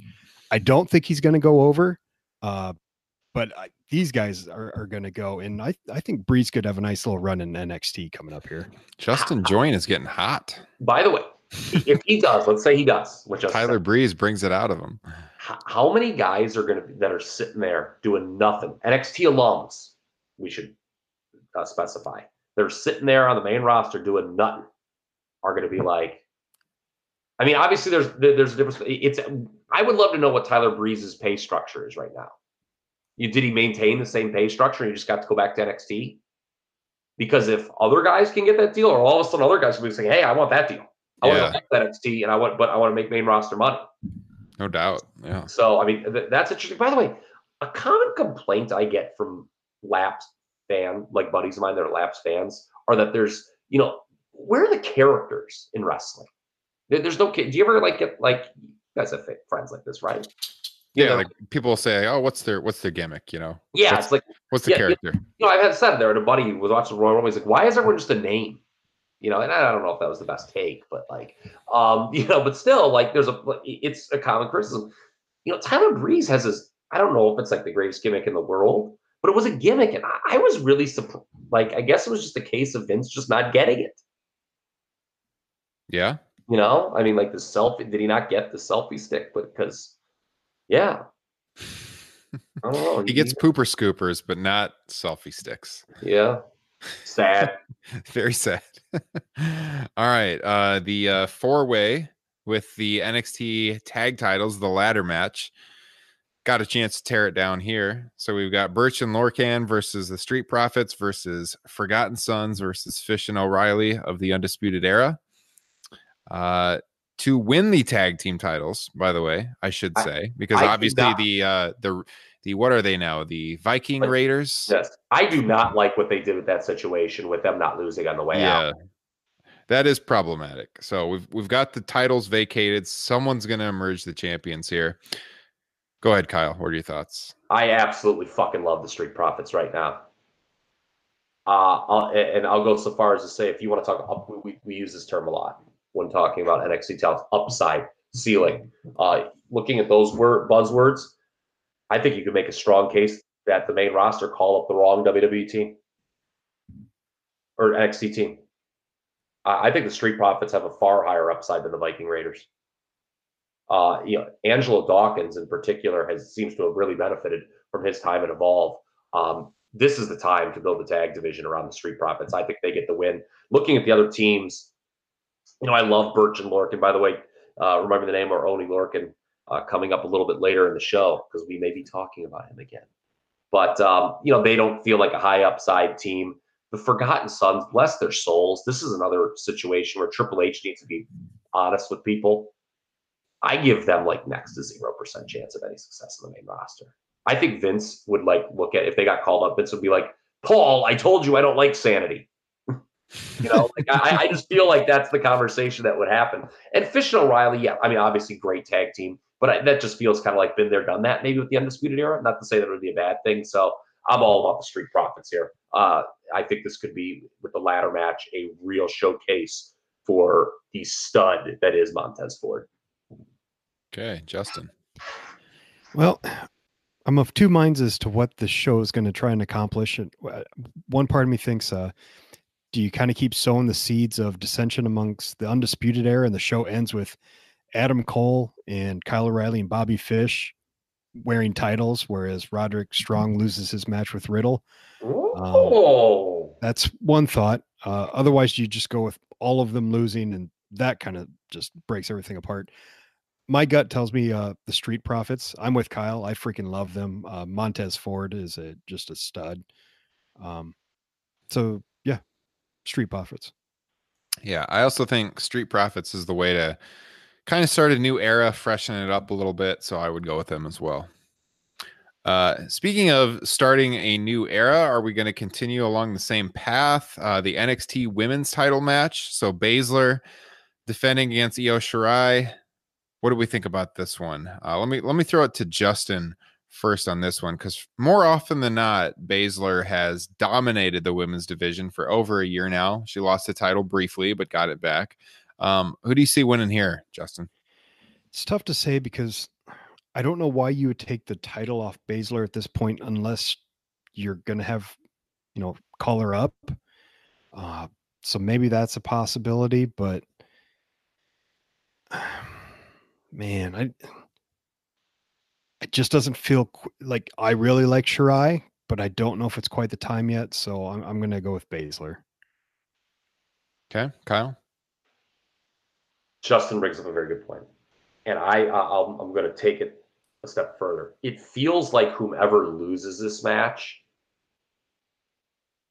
almost kind of has to go to the main roster, because what do? I mean, I guess you could keep having Io chase, but man, this NXT women's division is kind of deep and backlogged to just have somebody chasing. I'm surprised Baszler hasn't been called up. She is certainly more than main roster ready. Now, if she gets called up, is the whole package called up with Duke and Shafir? That would be something interesting. There's an interesting argument too with Io. If she got called up, look, man, I got to word this carefully.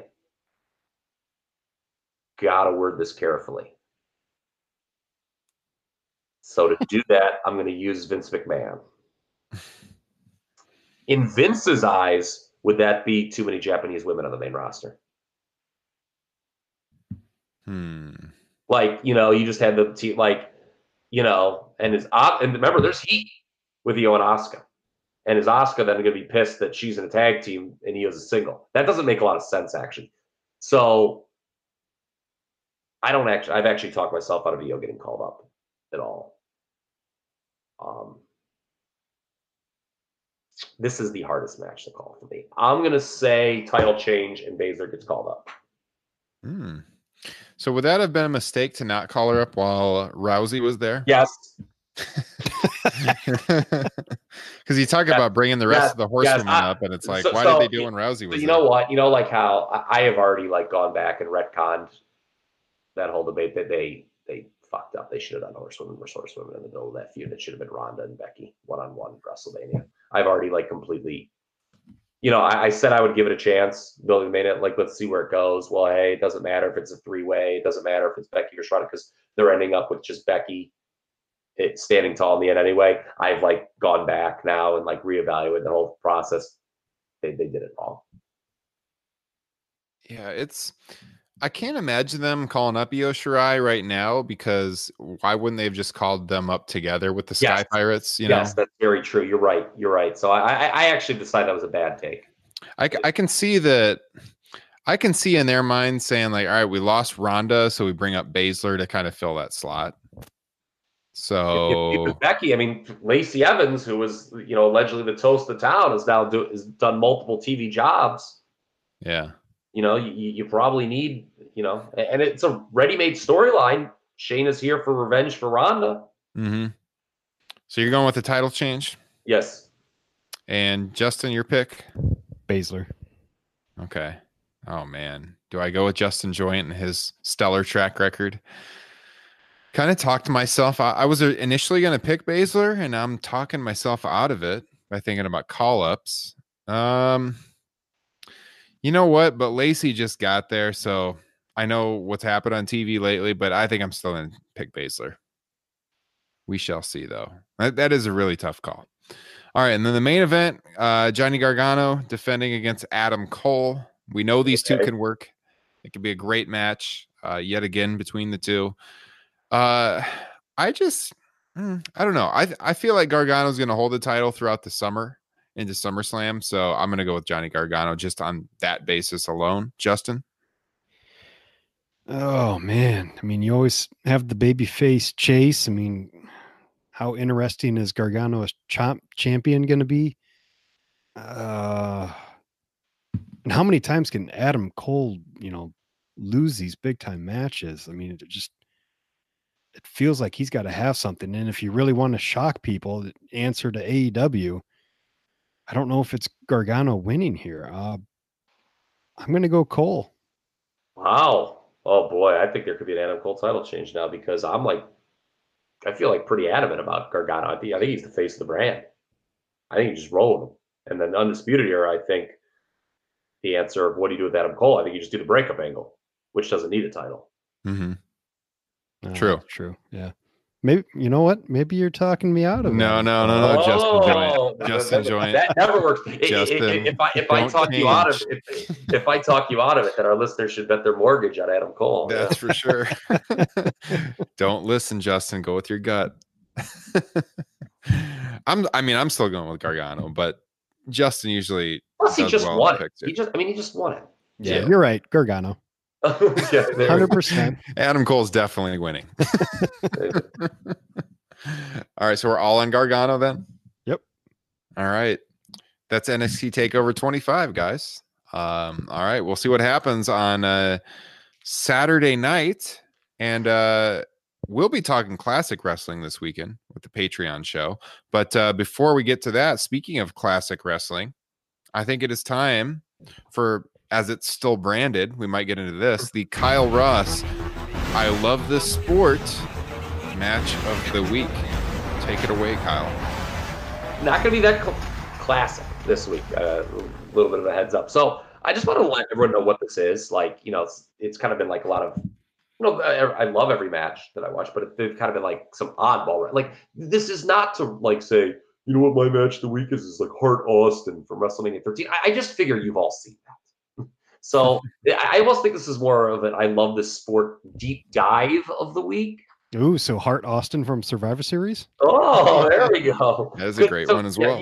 Yeah. So, maybe we can go with that. Because, I'm not going to say, what's a really good match you guys should check out is the first Hell in a Cell between Shawn Michaels and The Undertaker.